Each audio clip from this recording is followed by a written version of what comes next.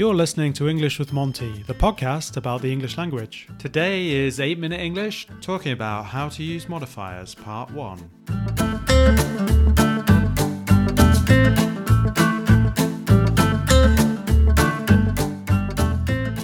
Hello there and welcome to 8 Minute English with Monty. I've got Jules on the show, who's a newbie. Hi Jules, how are you doing? Hi everyone, so good to be here.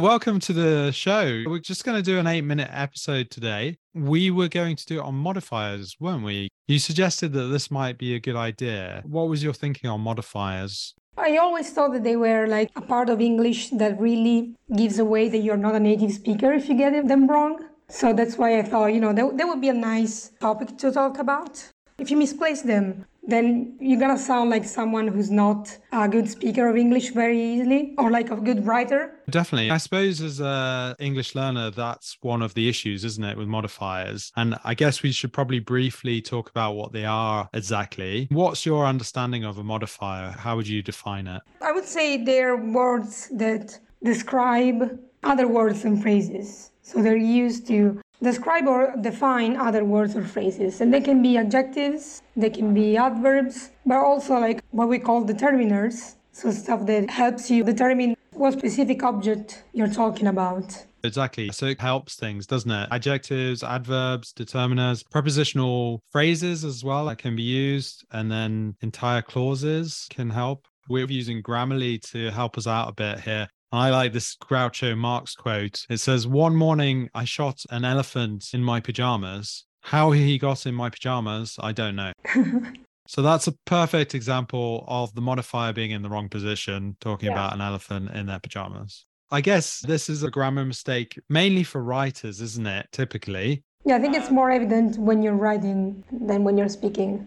Definitely. Is there anything in particular that you had an issue with or you would forget about at all? Or shall we just go through a few different examples and see if we can think of some others? When I was studying English first in middle school, I think what I found really difficult is there was not only an order of modifiers, but also an order of how adjectives should be put in place to modify a word. I think it's one of the most difficult part of learning how modifiers work. Mostly the nested clause is something that you can usually get to quite easily, in my opinion, but like the orders of the single words, they don't seem very important, but then they actually are. This is true. I think that's the thing with the order of the adjectives. That's quite important, isn't it? There's a brief example here where it says purple women's shoes. I guess here, obviously, purple's talking about the women rather than the shoes. It's pretty important, that one. In terms of the adjective order in English, you would have, first of all, opinion. If you like something, for example, you would use your opinion. Then you would have the size, and then the age, and then the shape, and then color, origin, material,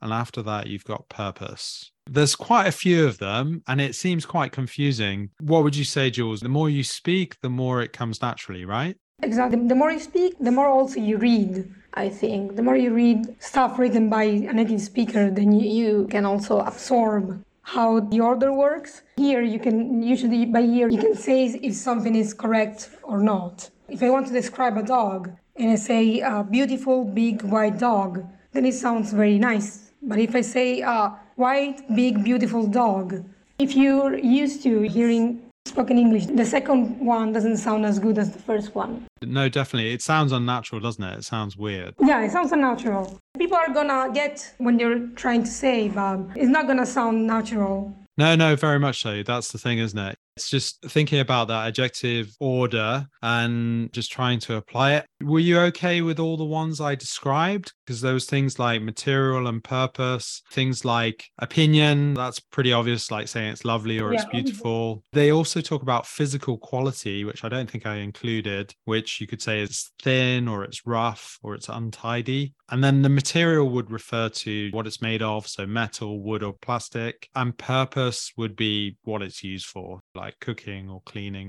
Yeah, I think sometimes the material and origin part can also include nouns used as adjectives. Like Italian, you can say, an Italian car. To say origin, you can also say heavy iron gate. If you say iron heavy gate, it doesn't sound as good. because nouns as modifiers are the material origin. Very much so. And that in particular didn't sound quite right, did it? It's also not emphasizing what you want to emphasize, I guess. Also that. Let's have a look at a couple of examples they've got here, because they were talking about May napped with her cat, tired after a long day at work. So this one's incorrect. Why would it be incorrect? I think because it gives focus to something we don't want to give focus to. That's correct. I suppose it's separating the actual person that it's referring to, isn't it, in the sentence? It suggests that the cat is tired. After a long day at work, yes. Yes, exactly. In this case, obviously, tired is the wrong position because it's next to the cat. I guess we would move it around and then say, tired after a long day at work, May napped with her cat. So that's quite clear, isn't it? It's referring to May, I guess. The tip is to never try and separate what is being modified by the modifier. You should never put anything in between. That's right, isn't it? You can put anything in between because otherwise it's a bit confusing as to what it's referring to, isn't it? That would be a misplaced modifier. And here as well, they're talking about dangling modifiers. Have you ever come across a dangling modifier? Probably. I don't know if I recognize them as dangling modifier. They're a pretty common mistake that learners make. I guess so. I'm not really sure, to be honest. I mean, as a teacher, I've never really thought about these before, but it says it describes a word or a phrase that is not included in the sentence. One example they give is happy that school was over. The afternoon was quite relaxing. Here, you've got no real association, right?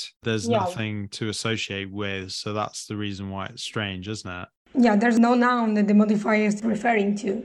Nowhere in the sentence.